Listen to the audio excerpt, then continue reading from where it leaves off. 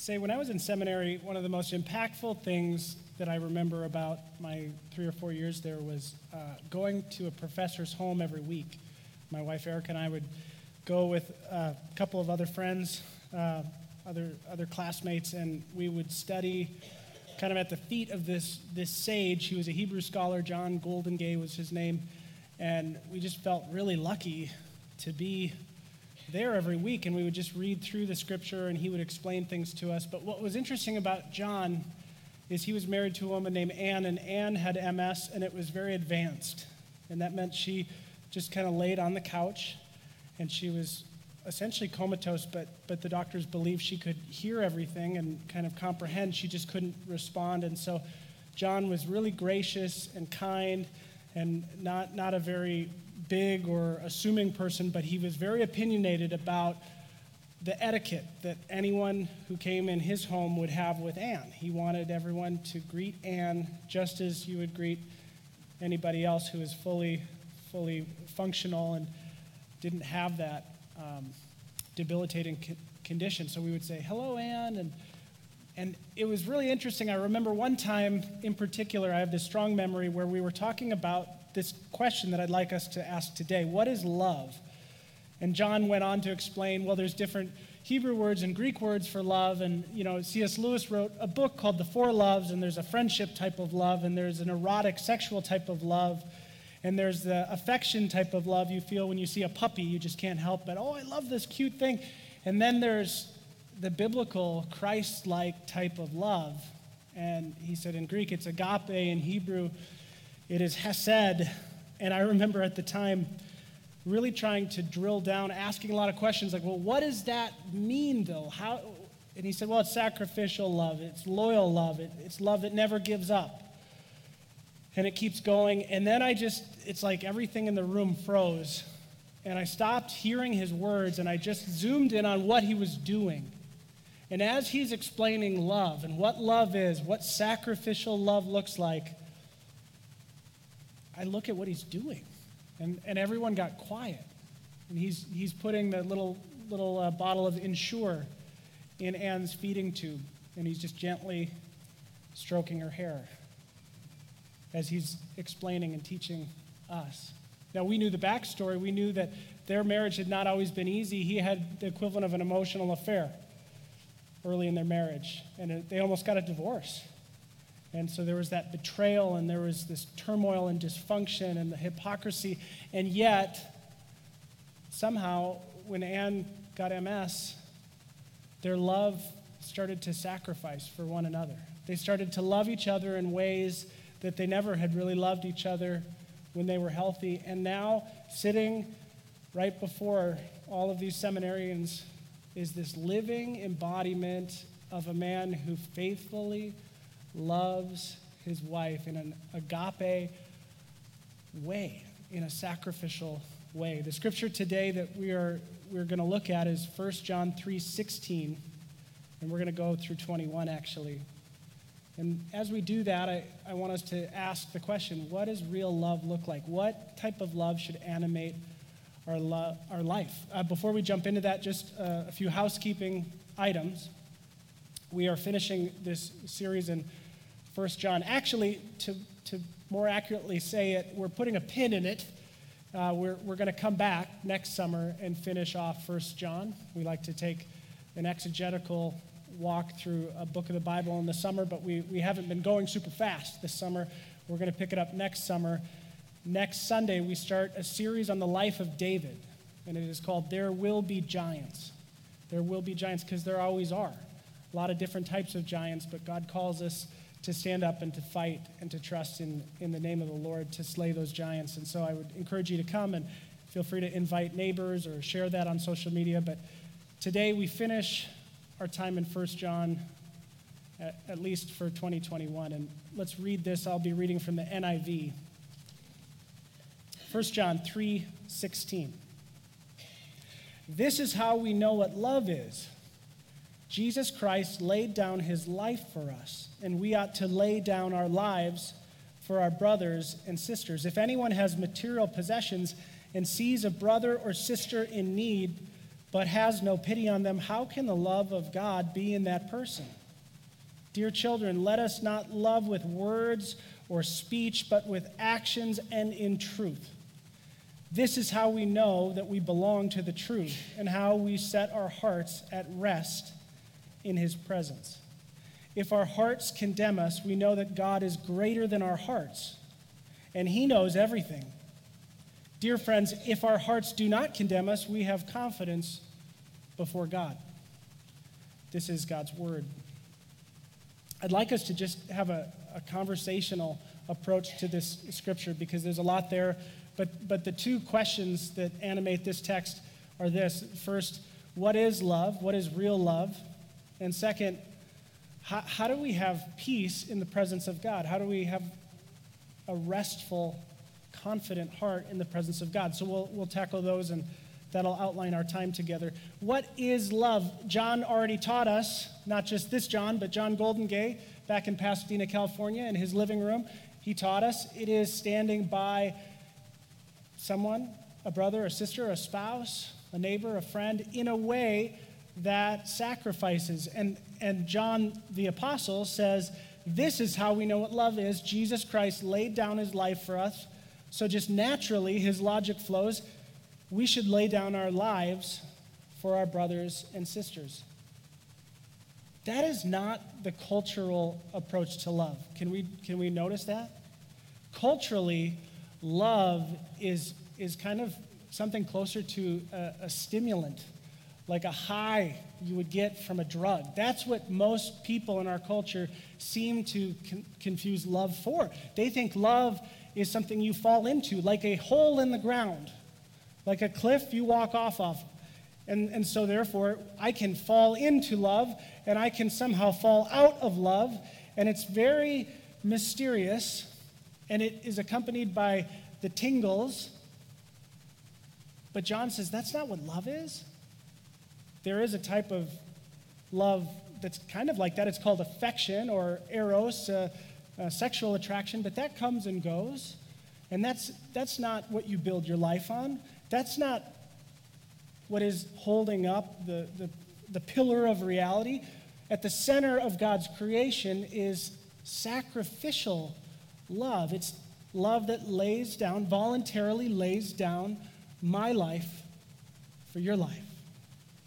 It's love that reciprocates and says, well, I'm going to now lay down my life for your life because you laid it down for me, and because the creator of the universe showed us the pattern of sacrificial love. And so there's these really gut-wrenching questions you might ask yourself. One is, am I loving in a way that actually lays down my life? Ever? And you might think about that in your relationships. If I'm honest, in my flesh, in my natural state, I'm not really tempted to lay down my life for Erica or for my kids. I'm tempted to maximize my comfort, my enjoyment. I mean, I'm more drawn to the affection side of love, or the friendship side of love, or the eros with my wife type of love, but not the laying my life down, because laying your life down kind of hurts, doesn't it? I was moved to tears even thinking about Afghanistan recently and the people that are stuck, and there was a whole group of special forces operators that they're retired. They're too old to be doing this, but they just decided to charter a plane and go, and they got hundreds of people out. They call it Operation Pineapple, I think, and some of them died, and we don't even know. And it's really interesting. They won't even get the government death benefits and all of that, but they were done with the military, and then they said, no, that's wrong.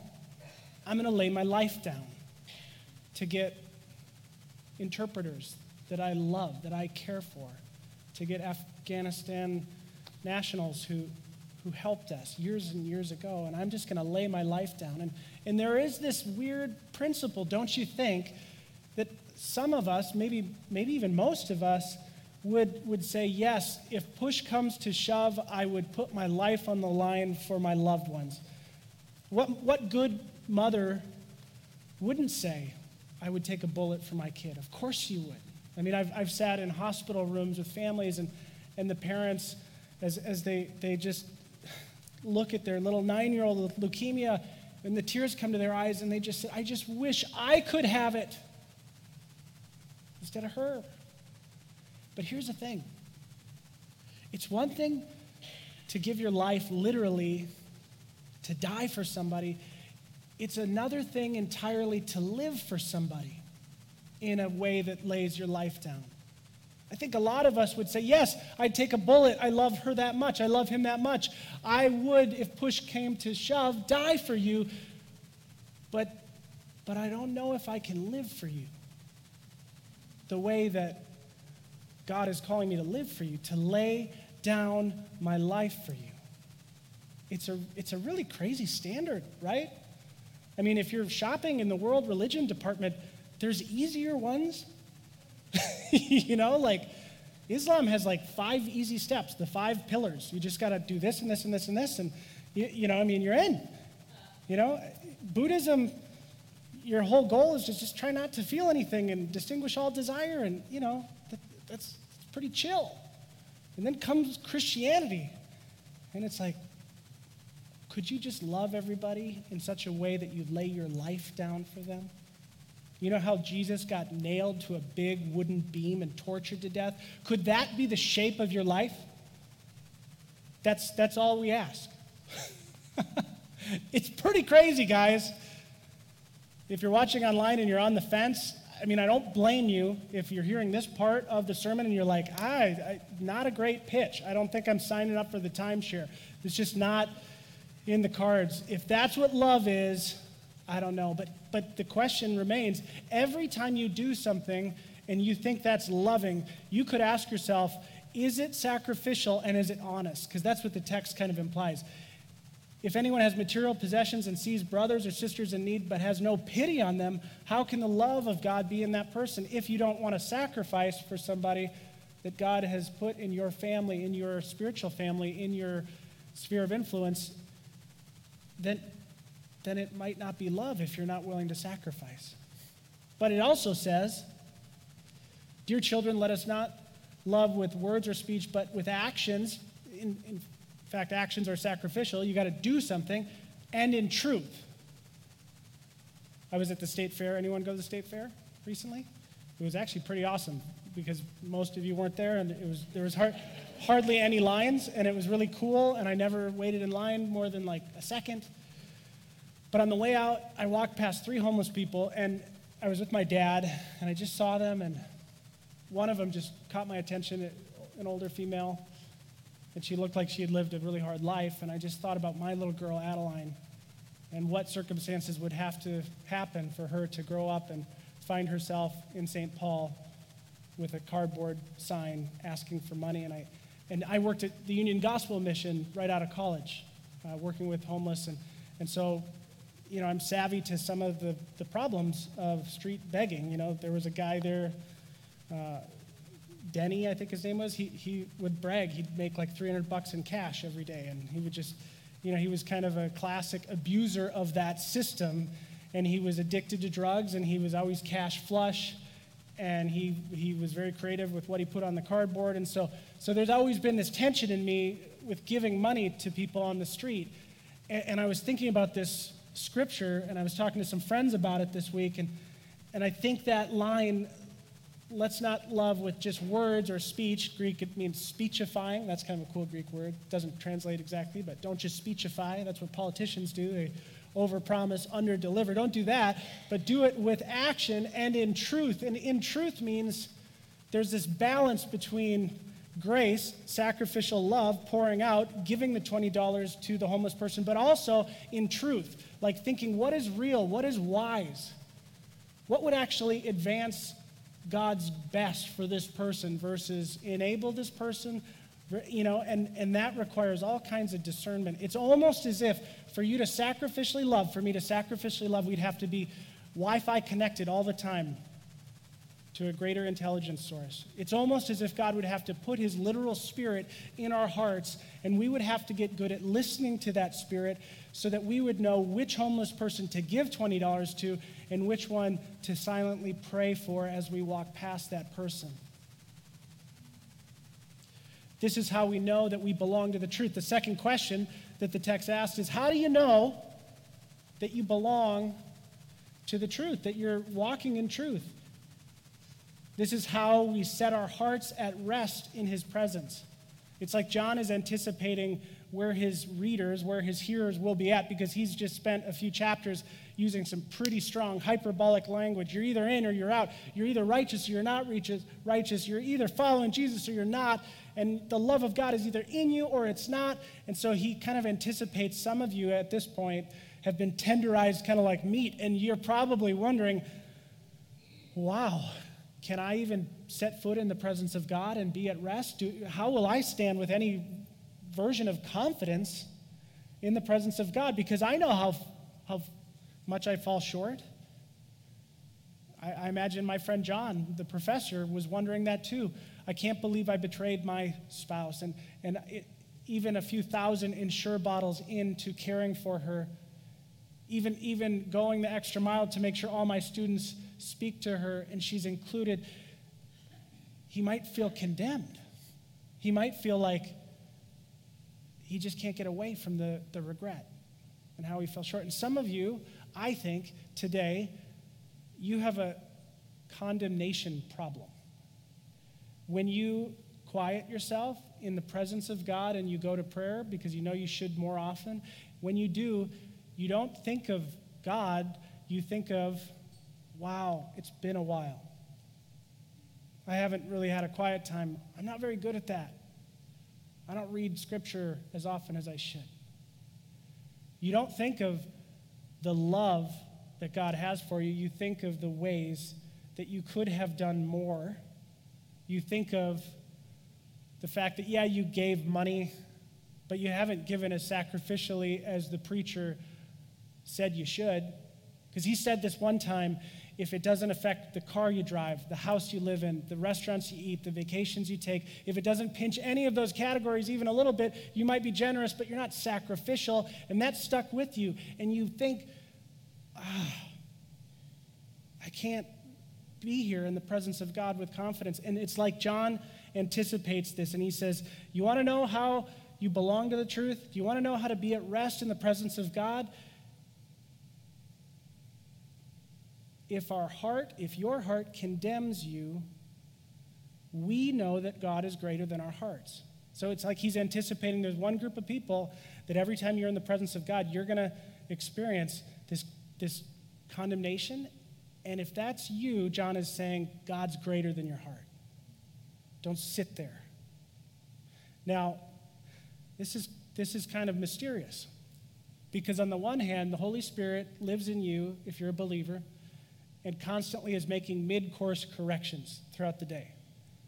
You know, you're tempted to say something back when someone's a little less than charitable to you, to be sharp, to be cutting, maybe to be funny, but you just know it's not holy, it's not right, it wouldn't be good or true or right or beautiful.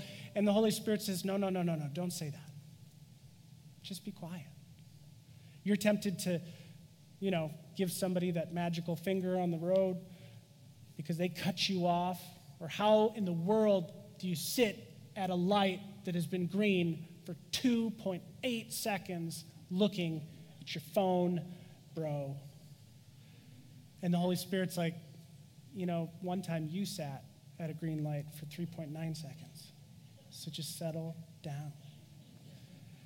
And so the Holy Spirit should be constantly speaking to us and kind of, no, we don't need to go there. We don't need to say that. We don't need to do that. You don't need to smoke that. You don't need to do this.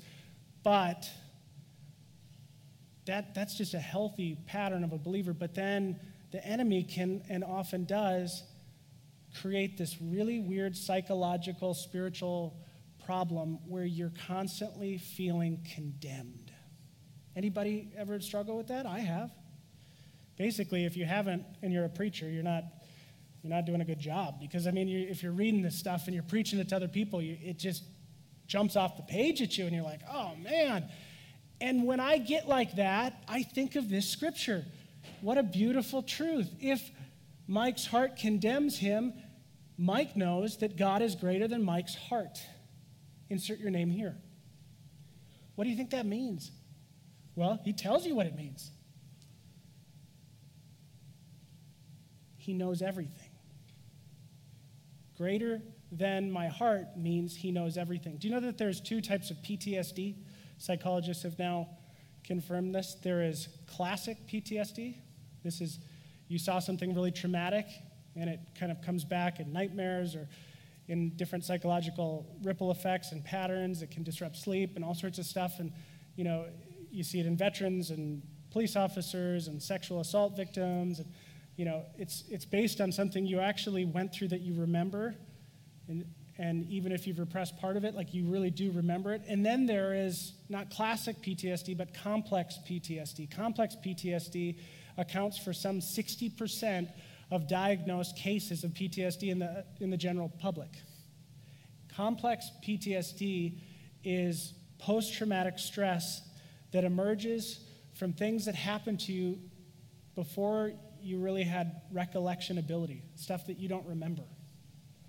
So like if you were abused as a child, like a real young child, or you just, as a 2-year-old, you never felt safe around all the big people around you, and mom and dad just slapped you around and stuff like that, that can kind of sit with you psychologically over time. I find that fascinating to know that people sitting around us, maybe even you, are struggling with stuff that you don't even remember, but it's left a scar on you. I mean, much like if you got your back broken when you're 1 or something like that, and you have back problems, you didn't even know you broke your back, but your body kept score. In a similar way, God, it's like John is saying, don't forget that God sees everything. He knows all the weird stuff you struggle with, even if you don't know why you struggle with them. He knows stuff that you have forgotten or you never were old enough to remember. He knows stuff that if you knew it, you might actually go a little easier on yourself. If you could see from his point of view all the ways that sin and brokenness have affected you over your journey, you would be a little more gracious. And so John anticipates that there will be a group of people, and there will be people that will fall in time, at times, into this condemnation. And he said, if that's you, Jesus loves you. He died for you. He's not mad at you. He's mad about you. Stop whipping yourself and fall into his arms. And he said, if that's not you, and you're in this other camp, if your heart does not condemn you, you have confidence before God. If you can sit in the presence of God and say, I know you love me. I know I'm not perfect, but I just want to be with you, God. He said, well, that's even better. You understand the gospel, and it has so deeply touched every fiber of your being that you can stand in the presence of a holy God, not because you're so perfect and holy, but because you understand there is one who gave you his record. And when God looks at your soul, he sees the same purity that he sees when he looks at his only son, who lived the life that you can't live and died the death that sin demands of you and rose again and intercedes on your behalf, the right hand of the Father. So what is love, my friends? Love is more than talking about doing sacrificial stuff. If those special forces operators would have just sat around and talked about, man, if we went in there, we could probably get a plane, and we think of all the people we could get out. That wouldn't be agape love. Love is getting in the plane and going there knowing the risk. Love is forgiving when someone doesn't really deserve to be forgiven. Love is showing up. Sometimes I promise my kids stuff just to make them go to bed. Do you guys ever do that? And the later it gets, the more irrational the negotiations get. The other day, I don't really like comics, and I don't really like going to the comic store because I feel like you got to like run interference on what they see, and they want to buy stuff, and it's just a whole thing, and they never want to leave. And I was like, if you go to bed, I think maybe tomorrow we could go to the comic store, but you'd have to really get some good sleep and go to bed. So I promised them that. I instantly regretted it, thinking about it. Now, here's what agape sacrificial love would have done in the morning. And here's what I did. So agape sacrificial love, real love, the love that Jesus embodies, would have gotten up and said, I'm going to make you breakfast, I'm going to let your mom sleep in, and we're going to go to the comic store, my favorite place. It's going to be great. But here's what Mike did.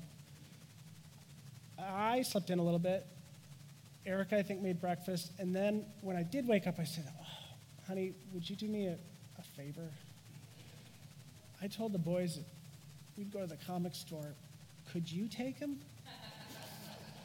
Now, because my wife is more advanced than me in the agape love, she did it. And that's amazing. We should just all give her a round of applause or something, right? Yeah, there you go.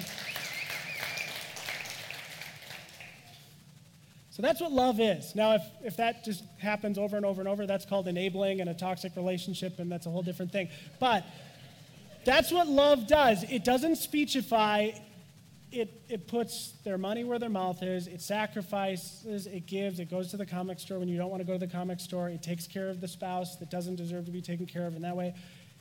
And what is peace? What is resting in God's presence? It's knowing that God is greater than our hearts, that he loves us, has a plan for our life. This week I sat with somebody in the hospital who has a very serious medical condition. I did a funeral at Fort Snelling. And so there was just a seriousness, a soberness of, wow. And every time I do funerals and I sit with someone who's facing potentially an early death, I always think to myself, what do I want people to say at my funeral about me? It's a really good question. Have you ever been to a funeral where someone got up and said, she laid down her life for everybody, all the time? Her type of love was sacrificial. It was honest. It wasn't not in a weird, codependent, compulsive, no boundaries way, but just in a winsome, courageous, brave, sacrificial way. That's what we're called to. And that's the kind of love that makes it possible. We're going to prepare our hearts for communion, and I'm going to invite Pastor Chad up to do that. Part of the reason we take communion is to remind ourselves what real love is. So would you just pray with me? Gracious God, help us to not just know what real love is, but to engage in the actual behavior of sacrificial love. It's only by your Spirit and directed by your word that we can do this. May our lives resonate with a pure love that comes from you, from the cross. In Jesus' name, amen.